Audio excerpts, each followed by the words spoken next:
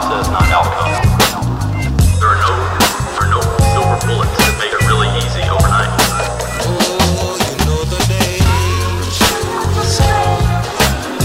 Just gotta trust the process, which I've been doing.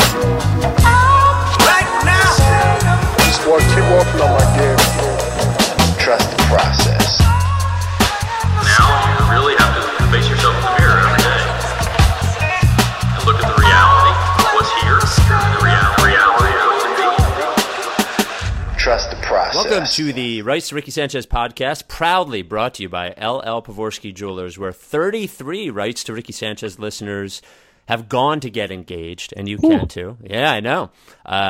707 Walnut in Philadelphia, and always at llpavorsky.com. I am Spike Eskin, along with the guy who knows the Open better than I do now. That is Liberty Baller's own Mike Levin. Good morning, Mike. Good morning. How are you, buddy? I'm good, man. You're calling me from Clearwater, Florida. I am. WIP is down here. Carlin and Reese were here Thursday and Friday, and then DeCamera and Richie are here Monday and Tuesday. So I'm here. It's funny. I came down here to assist or whatever, and I realized, I mean, I'm not on the radio. There's not much for me to do, so I just sat around and hung out yesterday and watched baseball. So it was good. Clearwater's good. I've never been to spring training, and that's upsetting to me. You should go. Go before they're good again, I would tell you. Because when they're good, it gets crazy down here. But Clearwater Beach is fun. It is not particularly expensive. And there's baseball every day. And you know what I mean? Is it very buggy? No, I don't. Not at all. Okay. No. That's good. No. I've been to spring training in Phoenix. I have family in Phoenix, but never to the Phillies one. So you should go. Yeah, I think you would enjoy it. Yeah. I would. The podcast, of course, available on iTunes, Stitcher, Google Play, SoundCloud, and TuneIn. I haven't read any iTunes reviews in a while. There are a couple of funny ones. Can I give you a couple of the funny ones? One funny one. Well, one's only got 5 words, so can I do 2? Oof, 5 words appeals to me. Okay. All right. First one, subject line, fake news. Review, Know Nothings, Hinky Lovers, 5 stars. And then I thought that was funny because they called us Know Nothings, but still gave us 5 stars. And then how about it's a shame they kicked out the third host. The show used to be great when they had 3 hosts. Every time Rebel used to comment, I had to pause to think about just how much my mind was blown. Now that they ran him out of town, it's still pretty good, but not nearly as deep of a show. We love your 5-star ratings and your reviews. We're up to 438 ratings, so on our march to 1,000. Yeah. Knocking on the door. Knocking on the door. All right, so before we get into it, we got to talk about the lottery party, right? Okay, so here's the deal on lottery party tickets, and I didn't really expect it to go this way. So, for perspective, last year, in the first week or so of lottery party tickets for parking, there were about 100 downloads of tickets, right?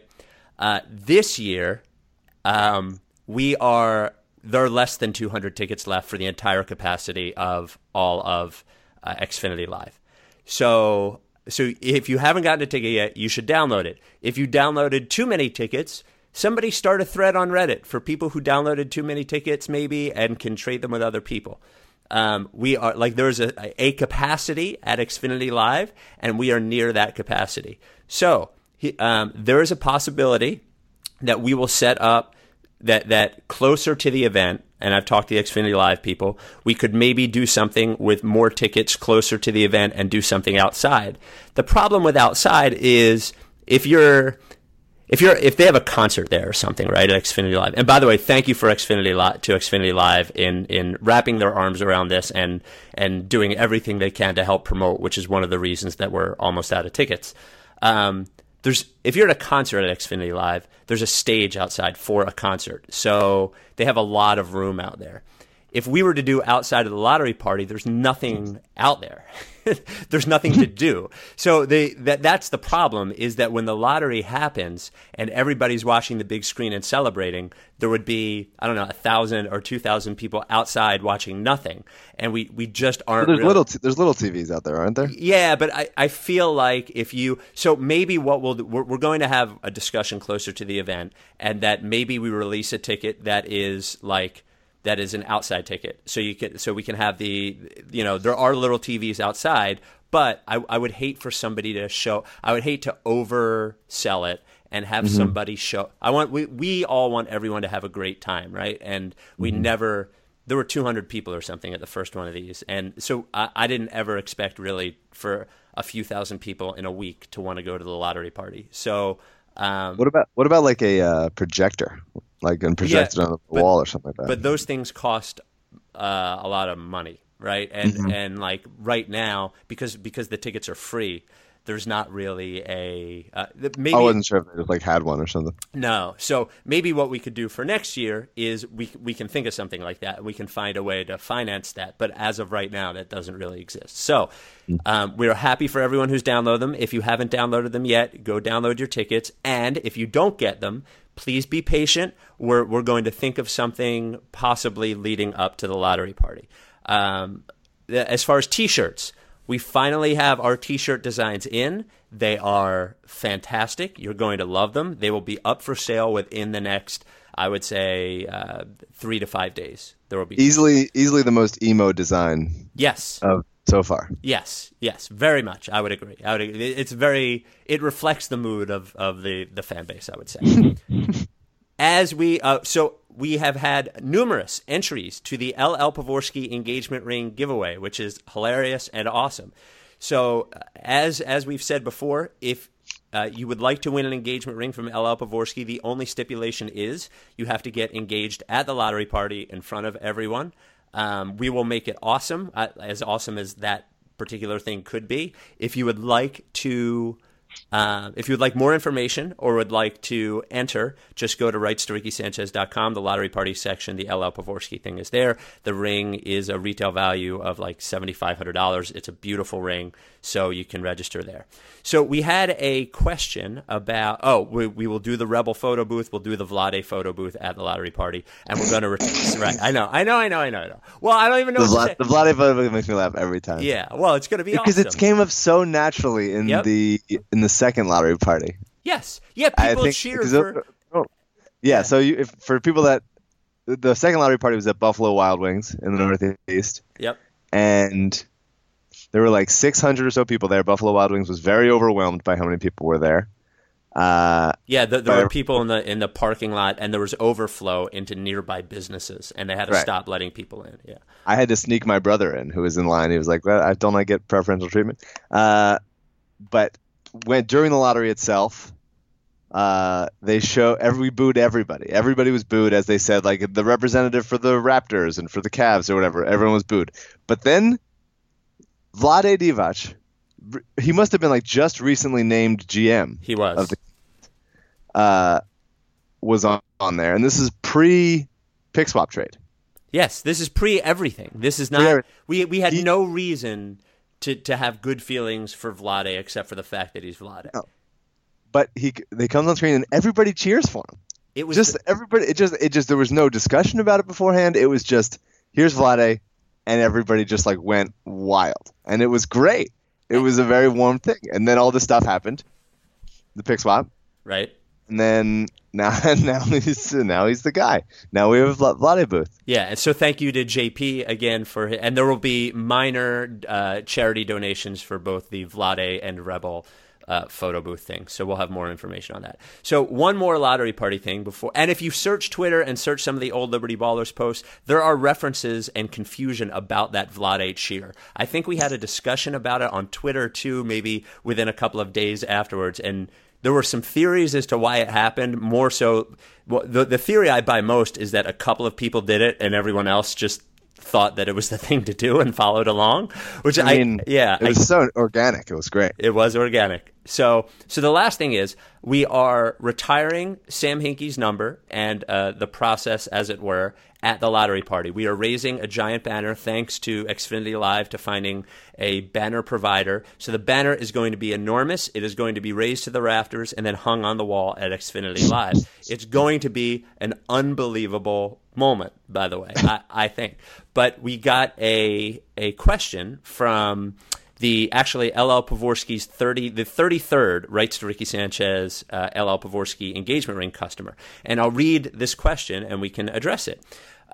Is the Hinkie jersey retirement going to be more of a celebration or a funeral type atmosphere? I think obviously a celebration would be a lot of fun for all of us, and there would be great chants as well. I feel like we might get a lot more laughs from a funeral type ceremony where we play taps and salute the jersey when it is raised, though. We can either have a 21 Shirley Temple salute or read off Hinkie's top 21 transactions or something. I think it would be hilarious.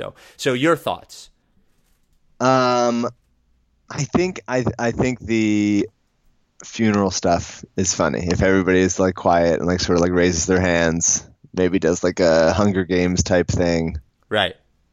I don't. The making it more military is a little. I think that might be going a step too far. But I think everyone like being like quiet as it gets raised, I think would be funny. But I also think I would like a moment where everyone goes nuts, because I think both things are funny, and I also think it might be hard for us to pull off the everyone silent bit, because I think we do everybody silent, and then once it gets to the top, then everybody goes nuts. Everybody goes nuts, right? And then so I actually met and recorded for Matt Duke, that guy that sung the Colangelo. Remember we were talking about the Colangelo American Pie? Yeah. All right. So the song is really long. It's like 8 minutes long. Colangelo's Lie. The guy Matt Duke, great singer, great voice. But he didn't write it, right? No, a different guy wrote it. Pesh, I think his name was. That's the same as Fish, right? I remember thinking the guy's name was like Fish. Hold on, let me find it. Written by. Cool how you remember. How you remember stuff. Yeah. It was good. It was good to hear. Patrick Resch. So I met them. They sang the song on WIP, and then I told Matt Mullen, who wrote the article on Philly Voice, that I could record it better at WIP than the recording they had. So he did a better recording. And I asked the guy, hey, are you interested in singing this at the lottery party? And he had the sort of face that most people have when they don't know what the lottery party is. You just did a nice thing for me, but I don't know what that is, so I'm going to say if I'm busy or not. But clearly later on, he investigated, and I think he would like to do it. So he would be willing to do it. It might be funny. The Xfinity Live guys said they can do a spotlight. It might be funny for him to do 2 minutes of that song after the explosion when Hinkie's banner is raised. Or while it's raised. While it's raised, yeah. So it could be cool either way. Yeah, a lot of options. A lot of options. All right, so get your tickets to the lottery party, rights to RickySanchez.com, and please be patient and be good to each other. If you got too many tickets, offer them on Twitter or something. Offer them on Reddit. Exchange tickets. I don't even know if you can put them for sale on any. Don't you dare. Nobody sell them. So. How about this? I'll guarantee there will be no more ticket. There will be more tickets if anyone dares to sell them. So, all right. So let's talk about the Sixers. Here's what I have. Right. Here's what I have on my list. Obviously, you told me you had a rant about the Rookie of the Year. I kind of want to lead off with that. Yeah. I wanted to talk about. Somebody tweeted me, and I thought it was really a good question. He said, "Can you explain what the process is and what trust the process is, because I feel like over the last couple of years it's gotten confused and people don't understand." And I would like to address that at least for a couple of minutes. Especially because there's people that are new to the podcast and haven't listened all along. So I think absolutely. Maybe that. Sure. Yeah.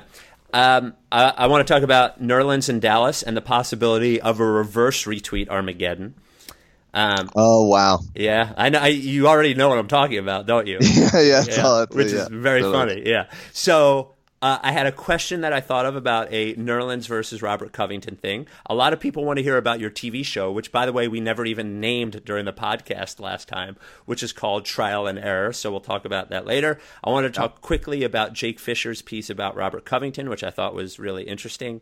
Oh, I haven't read that yet. I've had it tapped. Okay, it's very good. And a quick thing about the Browns, and then if we have any time, I had some great Twitter questions. So, do you want to start off with the Rookie of the Year thing? Because I don't. Even, you wanted to rant about it, but I don't even. As I've said, we don't really talk about the Sixers during the week to each other. So I don't know what the rant is about specifically. So why don't you go? Yeah, I'm ready to go. So the Rookie of the Year is that's a bad start. All right, here we go. So people are talking. Let's just a little background. People are talking about Embiid, whether or not he should be Rookie of the Year. He only played 31 games. In those games, he didn't play any back-to-backs. He had a minutes restriction for most all of them.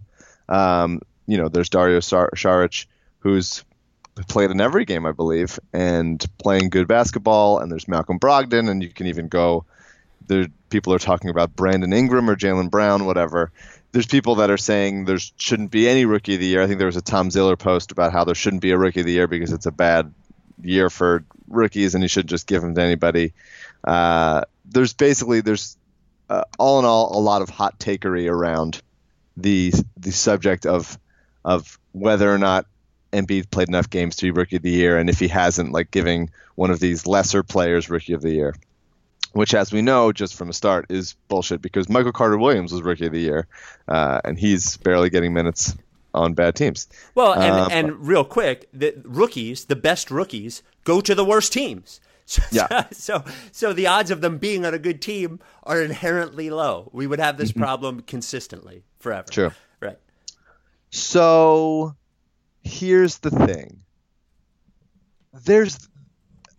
I said a little bit with the minutes restriction, and now I'm saying it with this. Like, there becomes this groundswell, this snowball effect of, like, assumption of, like, oh, yeah, we've always said that a rookie has to play at least this many games, at least this many minutes, and they have to appear in this, and they have to play back-to-backs. Like, what is this bullshit? It's nothing. Stop making up nothing.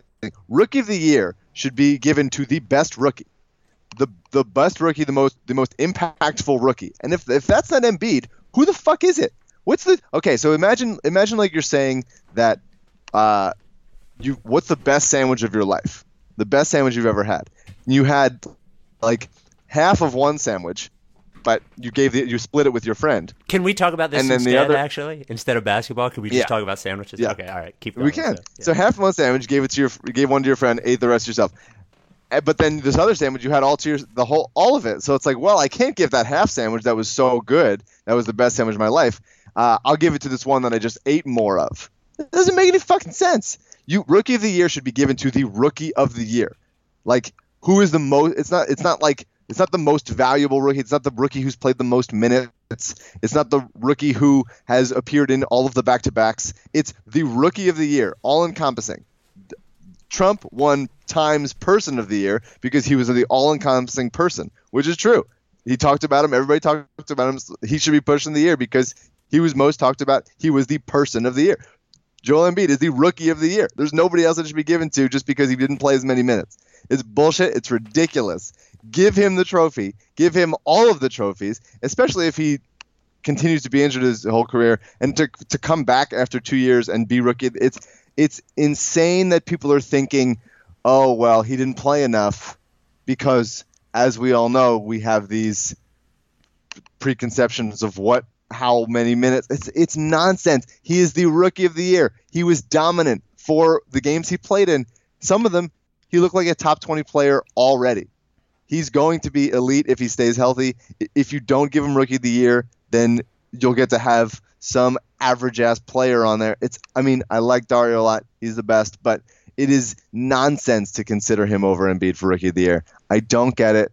It's not like Embiid is out because he was suspended. He didn't do anything wrong. He's just hurt, and he's played 31 incredible games, better than anybody could have helped. One of the best rookie seasons ever.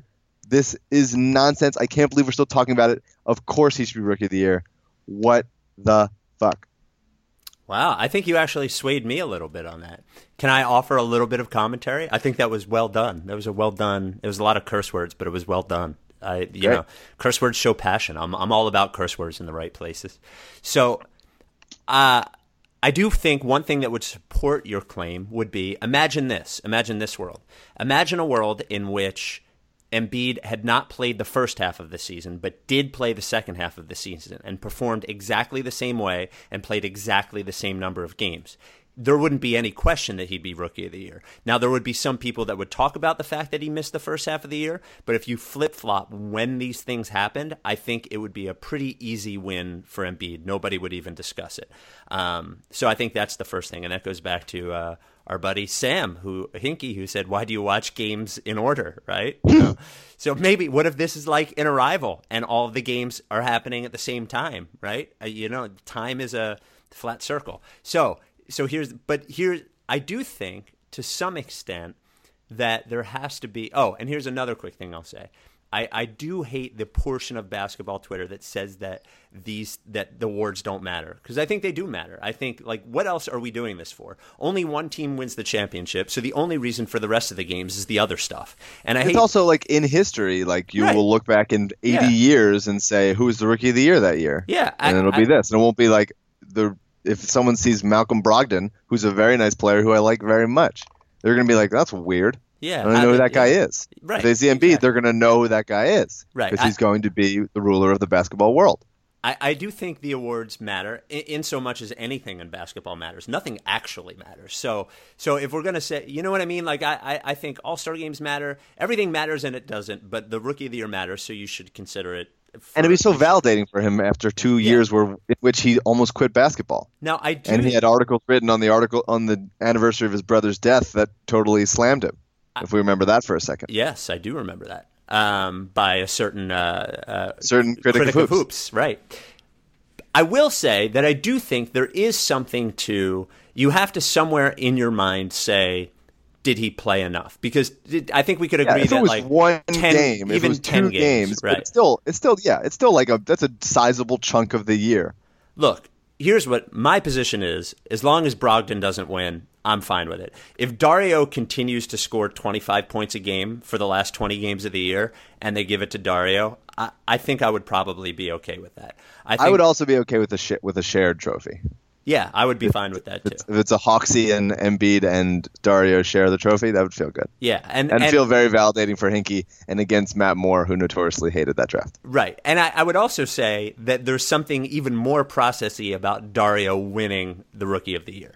I think like winning it over Embiid is also sort of hilarious. So as long as Brogdon doesn't win, who I'm sure will be a nice player, but would be the worst Rookie of the. I mean, I don't know how many. I haven't looked at the history of Rookie of the Years, but would be the worst Rookie of the Year season, at least in terms of impact. Well, he's just such a like a role player. He's the fourth option on the team. Dario and Embiid have both in turn been the number one options on this team. Well, and by the way, Milwaukee's not good or anything. I think they're still 4 or 5 games under 500, so it's not like they're.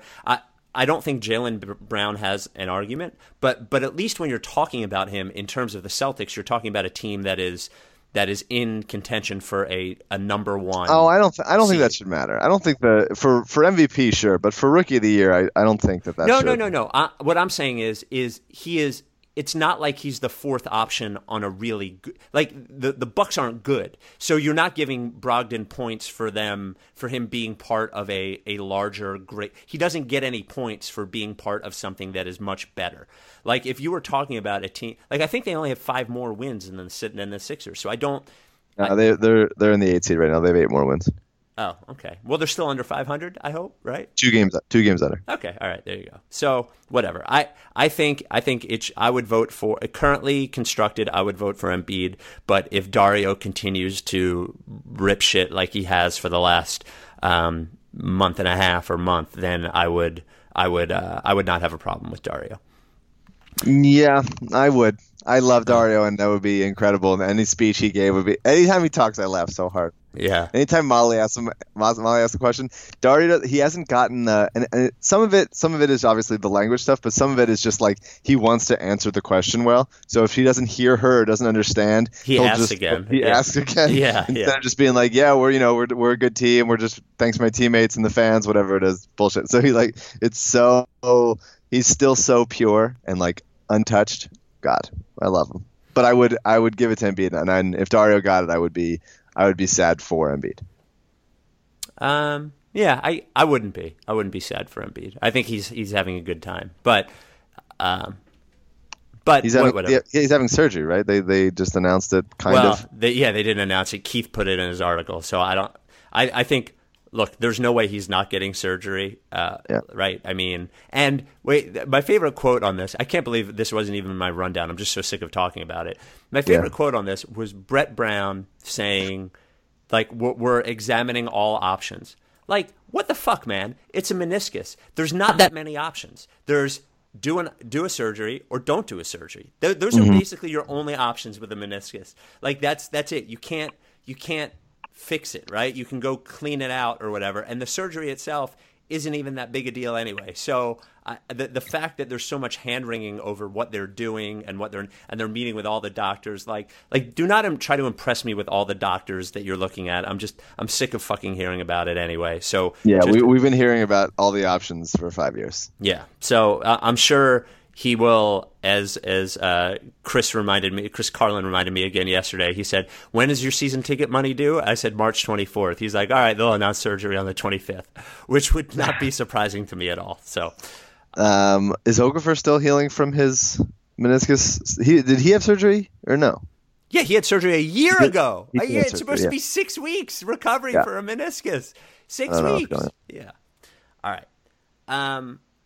Do we want to talk about Nerlens and Dallas or the process thing? What do you want to do?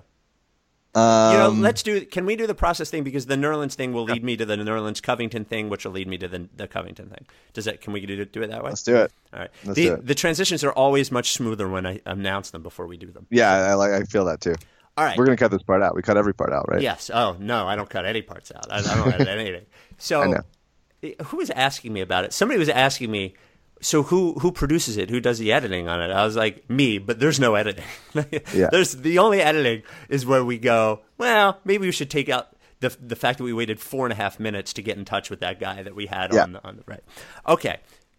So real quickly, the process or whatever in history has come to mean exactly what Sam Hinkie did.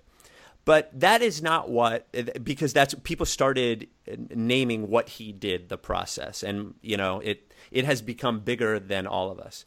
But the reason, so people have asked me that, well, how is the process dead if all of these players that were the result of it are still here? But that's not what the meaning of trust the process meant. Trust the process has nothing to do with tanking or what they did in particular. It has to do with trusting your means of evaluating how you're going to act over the results, because the results don't always.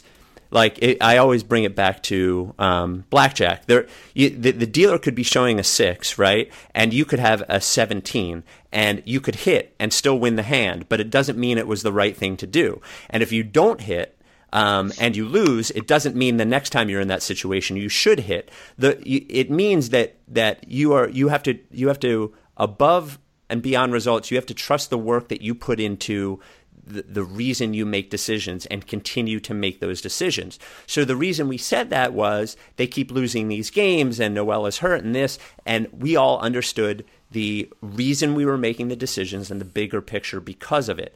So now and we use it as an adjective now. We say things are processy, and I think it's become sort of a caricature of itself, but the current regime does not seem as if, to me, that they have any sort of bylaws in which they are making decisions. And they're making decisions based on reaction and results, and that is the wrong way to do it, not the right way to do it. So when we say that the process is dead, that's what it means. It doesn't mean that Joel Embiid is dead or the things that were set up for might not succeed. There are plenty of general managers in the NBA who have succeeded in spite of themselves and in spite of doing this. But I think we all believed in why he was doing the things he was doing, and were willing to sit through bad things because of it. And that's what it is. That's what I think it to be. And that's right. Losing was a byproduct of the process, not the reason, the only intent of all of it. Right. And it something that people aren't, we made it about getting a superstar. But one of the other things he did was, instead of using those roster spots for veterans, the other thing was, his whole thing was, this is inherently a gamble, because it's not picking players is as inexact a science as you can have. So you need as many opportunities as you can. And that's what he was using those roster spots for, and that playing time. And that's how we end up with Robert Covington, looking at a $15 to $20 million a year deal, and TJ McConnell being an actual NBA player, because all those guys that have found homes elsewhere. Hollis playing major minutes on the Pelicans. Right. That's all because of normal teams and making decisions, and even normal tanking teams don't have those roster spots to play with, and you don't find things like that. And if second-round picks and undrafted free agents are a 1 in 20 gamble, well, then you need 40 spots to find 2 of them. And it's just math. That's all it is. Even the best general managers can't pick undrafted free agents, in any sort of meaningful percentage. So that's what that's about, and that's why it's dead. So, and then the boat metaphor. Oh yeah, the ship of Theseus is how many is oh shit, I meant to bring this up. This guy TJ, who lives near me, we pass each other running sometimes, and is a truster of the process, is also a school teacher, like a grade school teacher, and he sent me an updated sort of current ship of Theseus things that he uses with his kids, that he says is effective, because they don't really understand the boat one as much. But just Google it. I don't want to explain Ship of Theseus again. And I just stole it from Sean Carroll anyway. So I'm not smart enough to know those things on my own. Before we get to Nerlens and Covington, why don't we talk about our sponsor, who is LL Pavorsky Jewelers, located at 707 Walnut, the only sponsor of the Rights to Ricky Sanchez podcast. So we've had 33 of our listeners get engagement rings from LL so far, all very happy. And we received an email from the latest guy, who is Covington, right? Because it's 33. So I will read his review of his experience with LL that LL no doubt wrote. My experience with LL was as great as I expected after listening to your praise on the podcast and testimonials from other listeners. LL asks you in-depth questions so he can really nail down what you're looking for and be prepared for your appointment. He then picks the highest quality jewelry that he has available in your budget range and lets you decide the perfect combination of visual appeal, diamond quality, and price. LL definitely wrote this. Every bit of diamond information is at your disposal, but it's also true. And LL allows you to make the most informed decision possible, which certainly appealed to me as a process and analytics truster. To top it off, we got to talk Sixers, which is an awesome common ground to have with a person that I was meeting for the first time. You'll be sorry to hear that we both have come to terms with the Nerlens trade, despite the lack of logical thinking, and we're excited to see Rashawn develop. Overall, if you can't trust the Pavorsky, then you're probably a Colangelo. So there you go. I have not come to terms with the Nerlens trade, and LL has always been a little too high on Rashawn Holmes. But if that's the only problem with LL Pavorsky, then that's one that you can deal with. You definitely have to make an appointment if you want to talk about engagement rings, because it gives him the time to really investigate what you want. If you want to do that, just tweet at LL Pavorsky, send him an email at llpavorsky.com, or give the shop a call, 215-627-2252. And as the exclusive sponsor of the Rights to Ricky Sanchez podcast, LL makes generous donations to the Alzheimer's Association of the Delaware Valley and the National Coalition Against Domestic Violence in our name. LL Pavorsky Jewelers. Always hanging from the rafters of your heart. Oh, I like that one. Is that new, or have you used that one before? No, I think it's new. Okay, good. All right, so let's talk about Nerlens real quick. So Nerlens... Before we get to Nerlens, yeah. Christian Wood had 14 and 5 last night in a win. I just wanted you to know that. Just keeping tabs on everybody. Is he on the Hornets now? Yeah. Okay. Boy, that situation's gone bad rather quickly. Right? Yeah. Well, look, any situation that Christian Wood's getting major minutes, it's a good situation for me. You're right. A bad situation for the team, but good situation for you. That's right. So Nerlens, the Mavericks won again last night. Nerlens did not play due to knee soreness, but in the games that he has played since they traded for Nerlens, they are 5-1. They are 6-1 overall since they traded for Nerlens. Nerlens looks great. I think in that last game he had 11 points, 12 rebounds, and 3 blocks. He's fitting in perfectly there. But the idea of a... So I joked, I remember when I was on the air when they traded for Nerlens at WIP, I sarcastically said, oh yeah, we'll get the pick. What are they going to do? Go 24-1 the rest of the year and we get the pick? If the Mavericks only lose that one game for the rest of the year, and we get the 19th pick, is there a reverse retweet Armageddon that happens? Oh, on us? Yes, on us. Oh, we have to work out the shirt design again. Yeah, like a self-effacing shirt design. Like, yeah, and we'll have to do a new chant. What it'll be like 1-4-19, right? Because we'll have the 19th pick. Would be amazing. I'm not super worried about them winning out, right? But I mean, people are. I think you have been like, hey, don't look at the box score. People have been like, oh, he's playing really well. It's sad. It's like, no, I want him to play well. I want him to kick ass. Yeah, I want him to do so well in Dallas. And it justifies what we thought, by the way. It made a better chance of being right. Yeah, I mean he's just very good, and they have a bunch of good, like, decent guys on Dallas. It's like they're a fun team to watch. Like they're always kind of like scrambling, and then there's like Dirk like lumbering up the court, and like he hit 30,000 points. He's the sixth highest scorer of all time. I bet you have a Dirk take. I like Dirk a lot. I think he's actually historically underrated. I would take him over Karl Malone, Barkley. I think maybe this is just my life bias, but I'm old enough. I'm 40, so I saw plenty of Karl Malone and Charles Barkley. I think historically, Kevin Garnett and Dirk Nowitzki are actually really underrated, and I think that they are. I think if you were to ask me, you could pick 2 power forwards to start your team at their. And knowing what you know now, I would rather have Kevin Garnett and Dirk Nowitzki than Charles Barkley and Karl Malone. So, yeah, I like Dirk. I think, dude, has there ever been a guy that's just hanging around long as long because he enjoys playing and the guy can't walk. He can barely run, and he definitely can't walk because his knees are in such bad shape. Yeah, my Dirk take is that I like him. I like Dirk. Yeah, great, good take. Yeah. But I hope that Nerlens just kicks ass. He's doing great, and there's that battle for the 8th spot in the West is very intriguing to me because there's a bunch of like likable teams that I would like to see get in there. Denver is probably the best of them, but like getting Portland in there would be probably the most boring, I would say, even though they probably have the best players. And then Minnesota's been surging a little bit. It'd be cool to get Minnesota in there. And then New Orleans doesn't really. But New Orleans is 5 games back. Yeah, I don't know. Well, and have they won a game with Boogie in the game yet? I think they won one. Yeah. Oh, okay, because I thought the only game they won was a game that he was suspended, but maybe they've won 2 total since they traded for him. So, yeah, that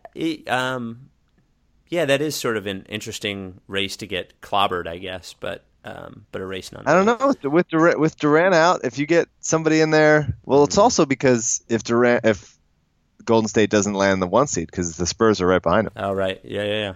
We'll have to have, closer to the end of the season, we'll have to have another MVP talk. I think we did an MVP talk in our season preview podcast. We'll have to revisit toward the end of the year. Covington. So the best. Yeah, so before we get to Jake's thing, and I'll sort of outline what's in there, you should definitely read it. I think it was really good. And mostly because I like Covington, and it's a positive Covington article, but I thought it offered some really good insight into how he got good. I was thinking again about I was having a thought to myself about, I only think about 2 things. I think about hypothetical situations about the Sixers, and I think about whether or not we're living in a simulation. Those are the only 2 things I ever think about in my free time. So, okay, man. What's that? Okay, man. Yeah. So, what if, what if Brian Colangelo, just take it at its face value, just for the end of it? What if Brian Colangelo in his Nerlens Noel thing was thinking long view, right? And he thought to himself, well, I know I'm going to sign this guy. I know I'm going to max Embiid. I'm really going to have to choose if I'm going to pay one guy 17 to 20 million a year based on this timing. I'm going to have to choose between Covington and Nerlens Noel, and I'd rather do it with Covington. And that offers, forgetting about whether he was actually doing that or not, because I don't think he was. Maybe, we're assuming that he was. This is the assumption. Yeah, I'm asking you, if you only have the cap room. And just you have to know what you know about Embiid right now. You don't know anything more or anything less. Yeah. Would you give $18 million a year for 4 years to Robert Covington or Nerlens Noel? Well, I think that Nerlens would cost more. I think Covington will cost less. But we're assuming that it would be the same. Yeah, let's say at least the world that they're living in is exactly the same. So, and remember, Bazemore now it's not the same year, right? Like part of why Bazemore got so much money was because everyone had all that cap space, and it doesn't look like that's going to happen again because too many teams spent to get to that cap, and it's not going to take the same sort of jump the next couple of years. But let's, for argument's sake, say that they are in the same range. Which guy would you rather keep? Probably Covington. Yeah. It's pretty interesting, isn't it? It's a real. I go back and forth. I think. You think to yourself, well, he keeps getting better, right, on both ends. I know the shot is touch and go, although it's been a very solid 38-39% in 2017. But just he keeps adding dimensions to his game, and I like him, and I think as much as Rashawn isn't ready to be as good as Nerlens and likely will never be, you at least have something there to back up. And he is super athletic and bouncy, so hopefully he could get reasonably close. But Covington is really the true two-way wing, and for as much talk of 3-and-D wings as there are, there really aren't that many. I was going to say that. I want to see Covington play with Simmons. Just a lot of. I think we're really scraping the surface. I think I would go Covington as much as I love Nerlens and think he will continue to get better and will shine in Dallas. I think you got to. We're gambling on Embiid anyway, Right. We're gambling if he's hurt and doesn't play, then I think this team is still we'll see what happens in this draft, but still a big piece away. So I think you just go. You just go after that and bring in Covington, keep the guy who can be a very good player on both ends, as much as Nerlens is also, just at a more position of need. So I want to read you off Covington stats January, February, March, right? In January, Covington shot 36% from three, 13 points a game, 7 rebounds a game.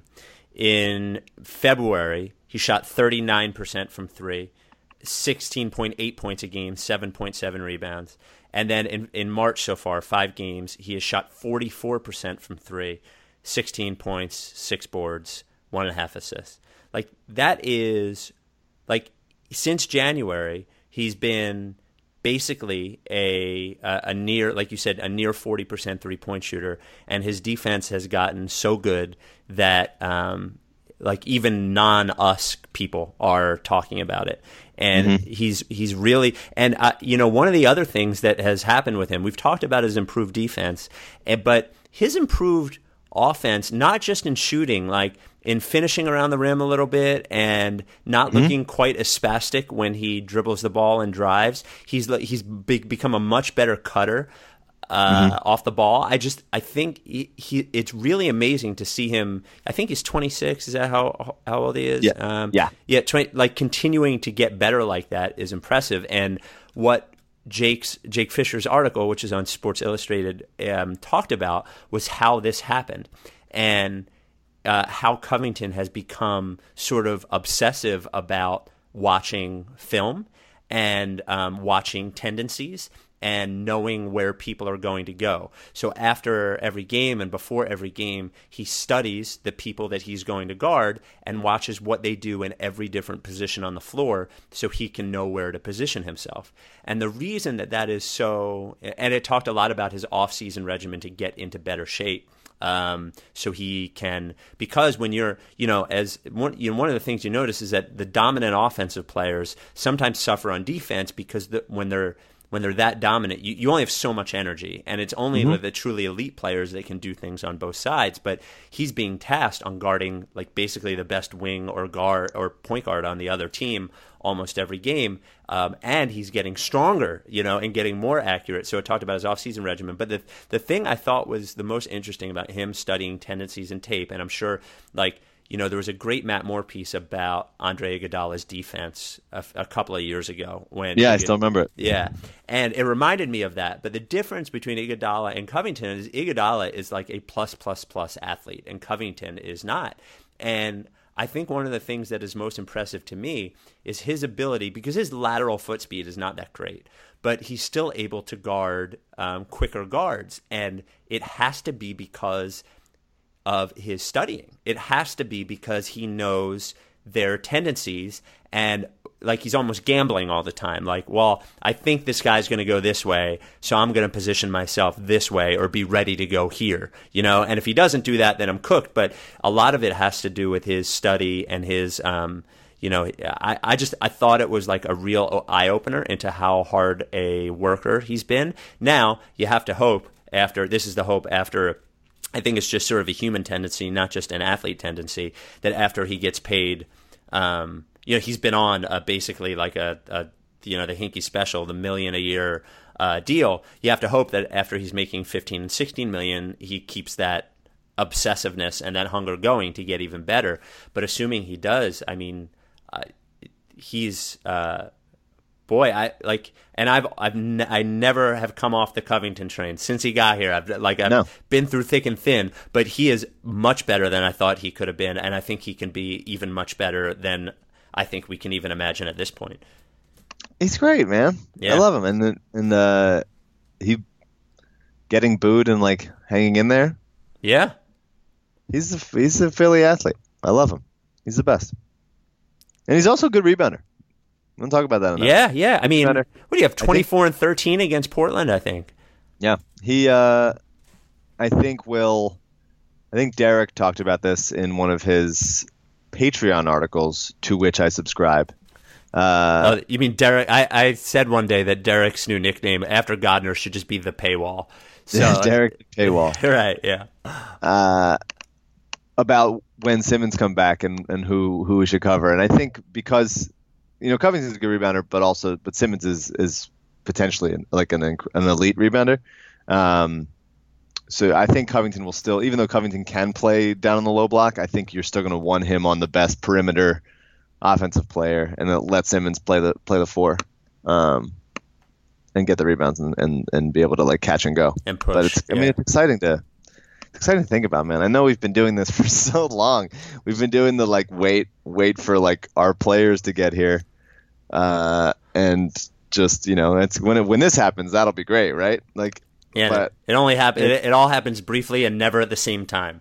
Yeah, exactly. But I mean, theoretically, a lineup with Covington, Simmons, and Embiid should be elite on both ends of the court. Yeah, like there's no weakness there. So I it's we'll see.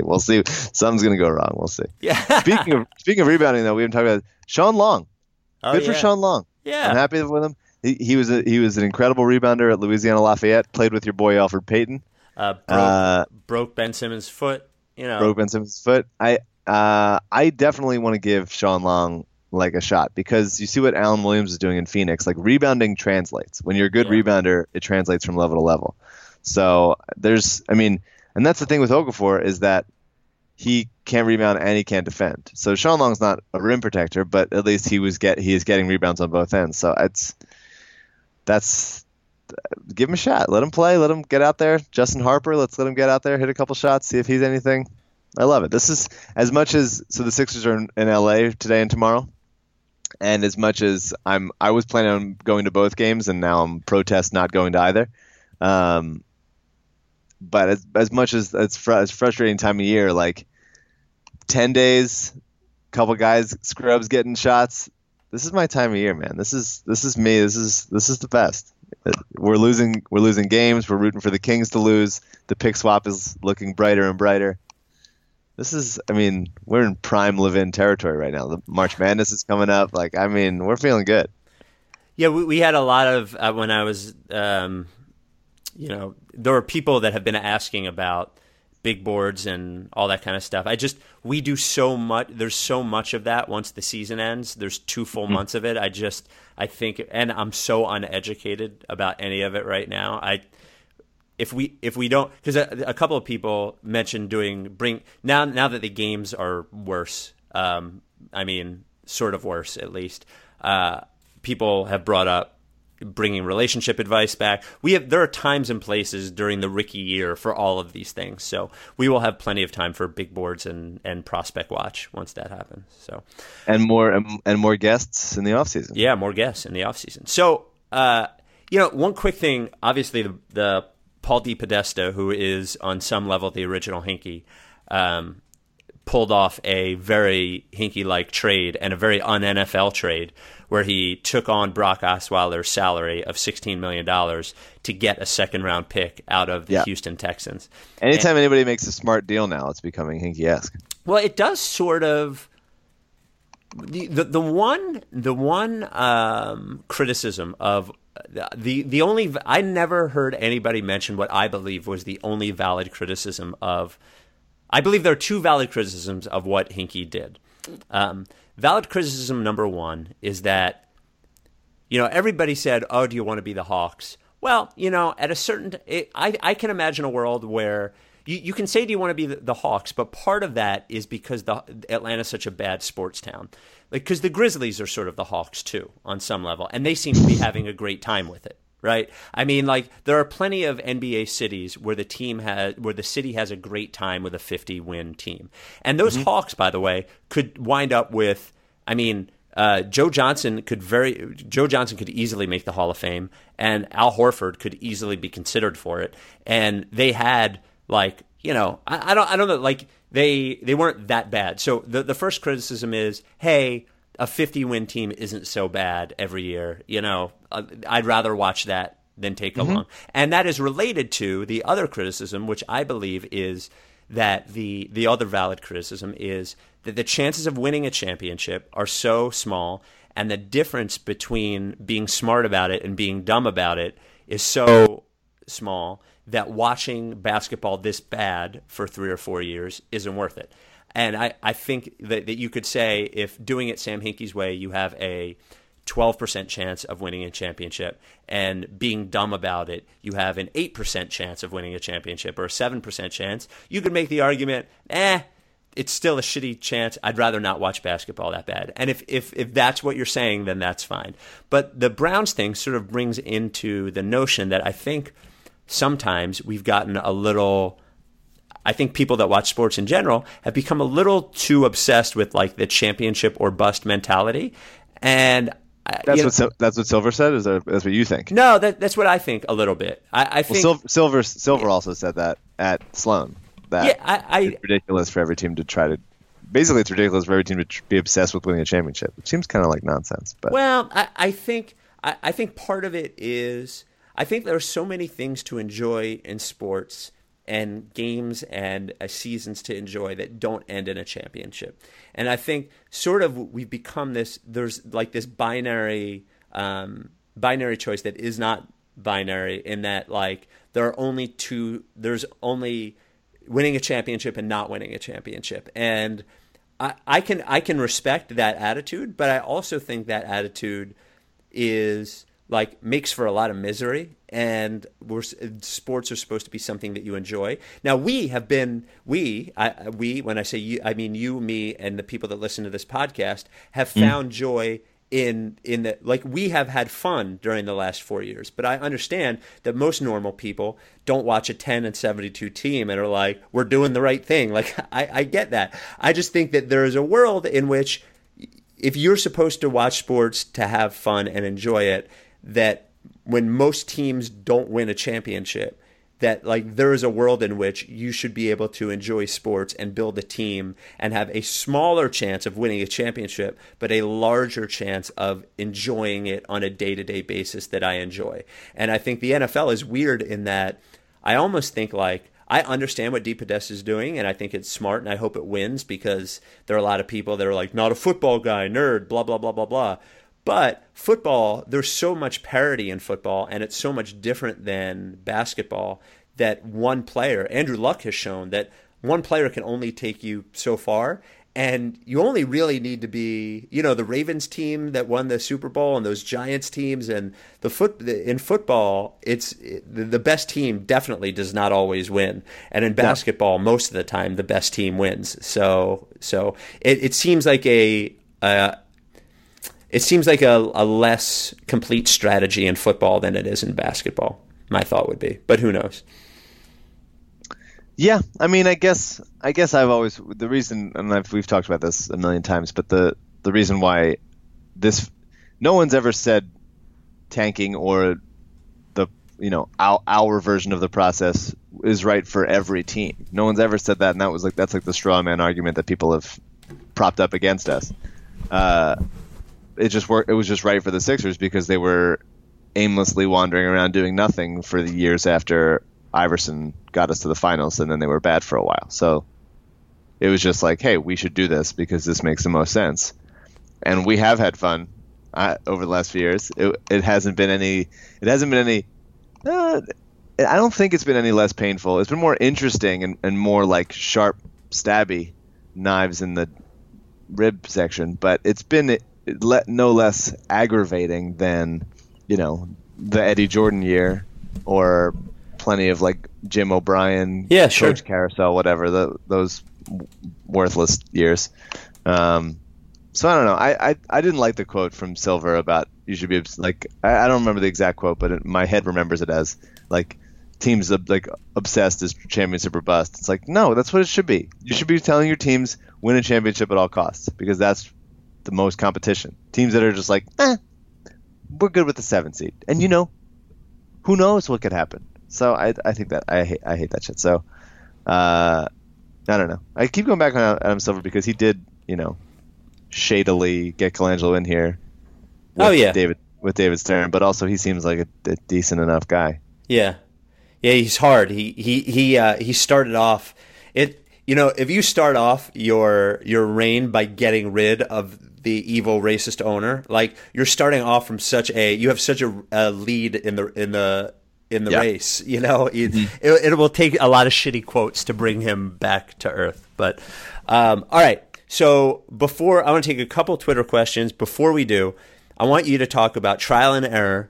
I want you I just call it your show because in my head it's your show.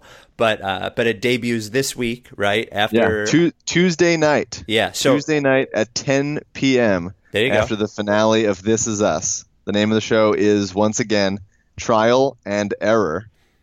And it's a comedy, right? It's a comedy. It's like a mockumentary kind of deal, tonally similar to like a darker version of Parks and Rec. It's a send-up, like making fun of, sort of poking fun at the true crime genre, so stuff like The Jinx and Making a Murderer. And if anyone's ever seen the documentary The Staircase, which is fantastic, and you should watch it, it's on YouTube. The Staircase is incredible. It is very, very similar to The Staircase. It was really fun to write for. But so it's about John Lithgow, who was in a bunch of stuff. He was just in The Crown on Netflix, where he played what's his name? I don't know. The big English guy. Whatever. Fuck you. What's his name? I don't know. I was gonna say while you're looking it up. Winston Churchill. I didn't even look it up. Winston Churchill. Okay. Big history buffs. Me and you. So yeah, he plays a guy who he's on trial for the murder of his wife. This isn't, obviously, this podcast supports the National Coalition Against Domestic Violence. The joke isn't that murdering your wife is funny. Just to get that out there right now, it's just more making fun of those kinds of shows. Right. And then Nick D'Agosto, who plays in Masters of Sex. He was in Heroes. He's been in a bunch of stuff. Very sweet guy. He's the lawyer who has to come down from New York to defend him. And it's a show it's set in South Carolina. The TV Guide released a list of the best shows set in each state. And we, as the only show ever set in South Carolina, we're the best, even though we haven't premiered yet. We are the best show set in South Carolina. So that's a big thing. And it's set in town, South Carolina, similar to Pawnee, sort of quirky town like that. And yeah, Sherry Shepherd's in it. Jayma Mays, who is in Glee, is in it.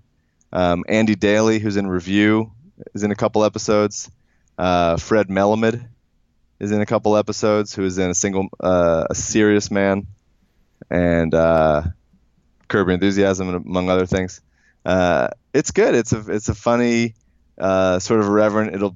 It might be too dark for some people, but it's definitely different than like most network shows. I would say that The Grinder was also, but this is also a different kind of network show, not sort of like a laugh track sort of thing. So 13 episodes. The first 2 episodes will air on Tuesday. So back to back, the first 2 episodes. Yeah. And then every week the first week is 10 o'clock and 10:30, and then after that it'll be 9 o'clock and 9:30 on Tuesdays. So in between, I think The Voice and this is something like that. I think after The Voice. So yeah, watch it. Support me. I co-wrote episode 8, and I announced on Twitter, but I can announce it now also. There is more than one basketball scene in that episode. Whoa! All right. That was fun. Yeah. I don't know if I'm allowed to say it, but I'm saying it anyway. No one listens to this podcast from NBC. I bet somebody from NBC listens to the podcast, actually. But it's somewhere. There has to be, right? Yeah, man. Yeah. And 13 episodes. Each season will be another case. So in the same way that True Detective, not like True Detective, but this case gets wrapped up at the end of this season. And then next season we'll have a new case. So hopefully there's next season. So also, if the show gets good ratings and we get a second season, there will be a much higher chance of me being able to come to the lottery party. So that is incentive for you to watch. If you want to see me at the lottery party, watch the show. Right. Everyone watch the show. And I would like to say that my favorite John Lithgow role ever was his part in the Twilight Zone movie. I don't know if you ever saw that, but it's awesome. Mm-hmm. So and the guy who played that monster in the Twilight Zone is also in the show, and they were in a scene together for the first time since that Twilight Zone movie. You're lying. Really? Swear to God, yeah. Oh, that's awesome. That's great. It's in my episode, actually. Oh, wow. Are you being serious? That really happened? Yeah, really happened. They both realized it at once. It was a very cool moment. Wow, that's really cool. I think that Twilight Zone movie is sort of underrated, actually. Is a weird movie. Mm-hmm. And by the way, a movie I watched on the plane, which I don't know how I missed as a lover of space movies, is Sunshine, a Danny Boyle movie, which is awesome. If you like space movies, it's a good space movie. So, some quick Twitter questions before we get out of here. From @TWJD, I didn't renew season tickets because of the front office. Was this the right call?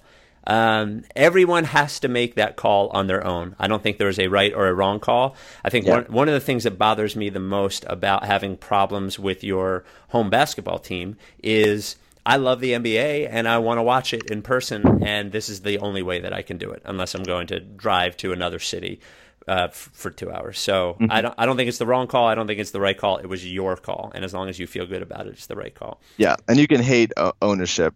While I won't begrudge you for not paying them for anything, but you can hate ownership while also liking the team. Right. Like the fact that Josh Harris met with the president is, doesn't make him sparkle in my eyes. So, right. Hopefully they sell the team.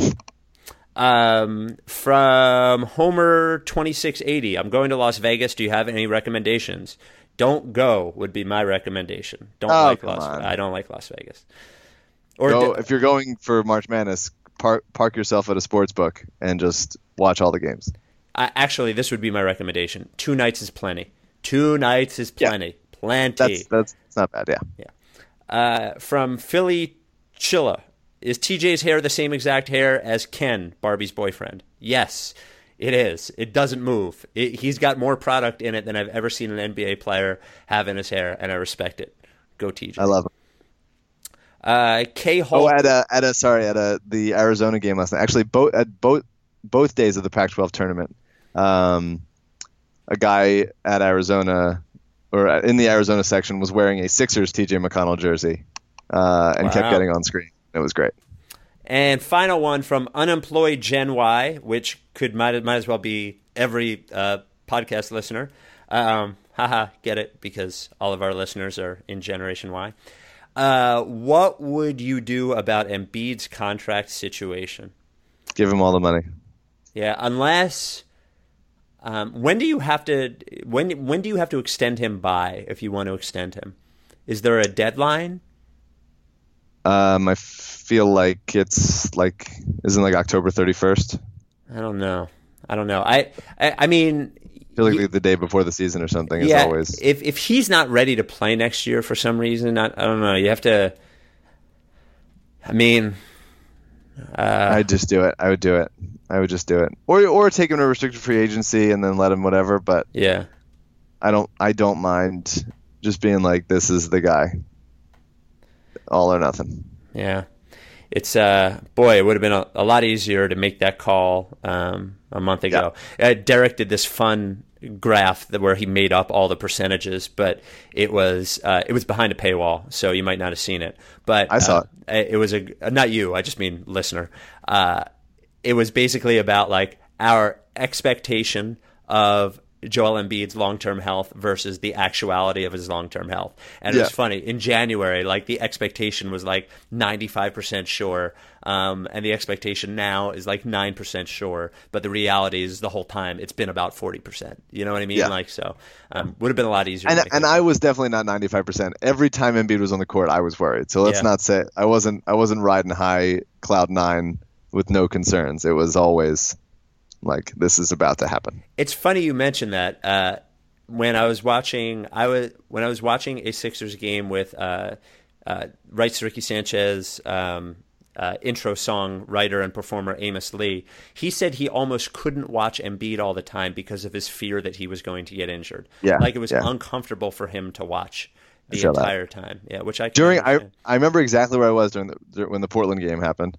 I went out to either throw the trash out or something. I went out during the game, and I walked back in as Embiid dunked and landed weirdly on his legs. I saw it from the corner of my eye as I walked into my apartment, and it was because I knew then, and I knew then, and then you thought, and immediately the Tony Roten corollary came into my mind. Yeah. And, it was God. All right. And then they played him against Houston. It's gonna get sad again. Well, I was there. at that and Houston. Oh, you were there? Yeah, so if it becomes the thing that ruins his career, then I know I was at both games that ruined his career. So yeah, I know. And that was, remember the Portland game, we won without him at the end with a Covington game winner, which was unbelievable. And the Houston game was the game after he didn't get named to the All-Star team and just went nuts on he was incredible that game. Yeah. He started off with it was a nationally televised game. He started off with a running dunk on Nene. Yeah, and then Nene dunked on him. It was awesome. Yeah. The Nene Embiid. All right, I got to wrap it up. I got to get out of here. So get your lottery party tickets. Keep an eye out for T-shirts. Be good to each other, and that's about it. Watch Trial and Error Tuesday night at 10 o'clock. 10 o'clock, NBC, after the finale of This Is Us. There you go. Wipe away those tears and get ready to laugh tears of joy, right? You're going to wipe away those. Also, people said, apparently on New Girl, they said, trust the process. Did you see that? No. People were tweeting at us. I do not and have never wrote for New Girl, but I did develop a pilot with Jake Johnson, and I know that he is a basketball fan. He's a Bulls fan. So he might be referencing it, right. I think, but not because of not directly because of me. You know, what's funny is you just said develop the pilot, which I know what it means, but I started to think, what if he means develop an actual pilot? Like a person, you know, like what if they got a guy at birth and they were like, that'd be different. We're going to turn this guy into a pilot. All right. That'd be a good show. Yeah. The Rights to Ricky Sanchez podcast is brought to you by LL Pavorsky Jewelers, where Rights to Ricky Sanchez listeners go and get engaged. 707 Walnut in Philly, always at llpavorsky.com. Are you down with TTP? Oh, I can't wait until June when you can finish that. All right. See ya. That's for the Okafor trade, right? Yeah. That's it. No, I already forgot. Okay. Right, see ya. Goodbye. All right. Later. Like I said,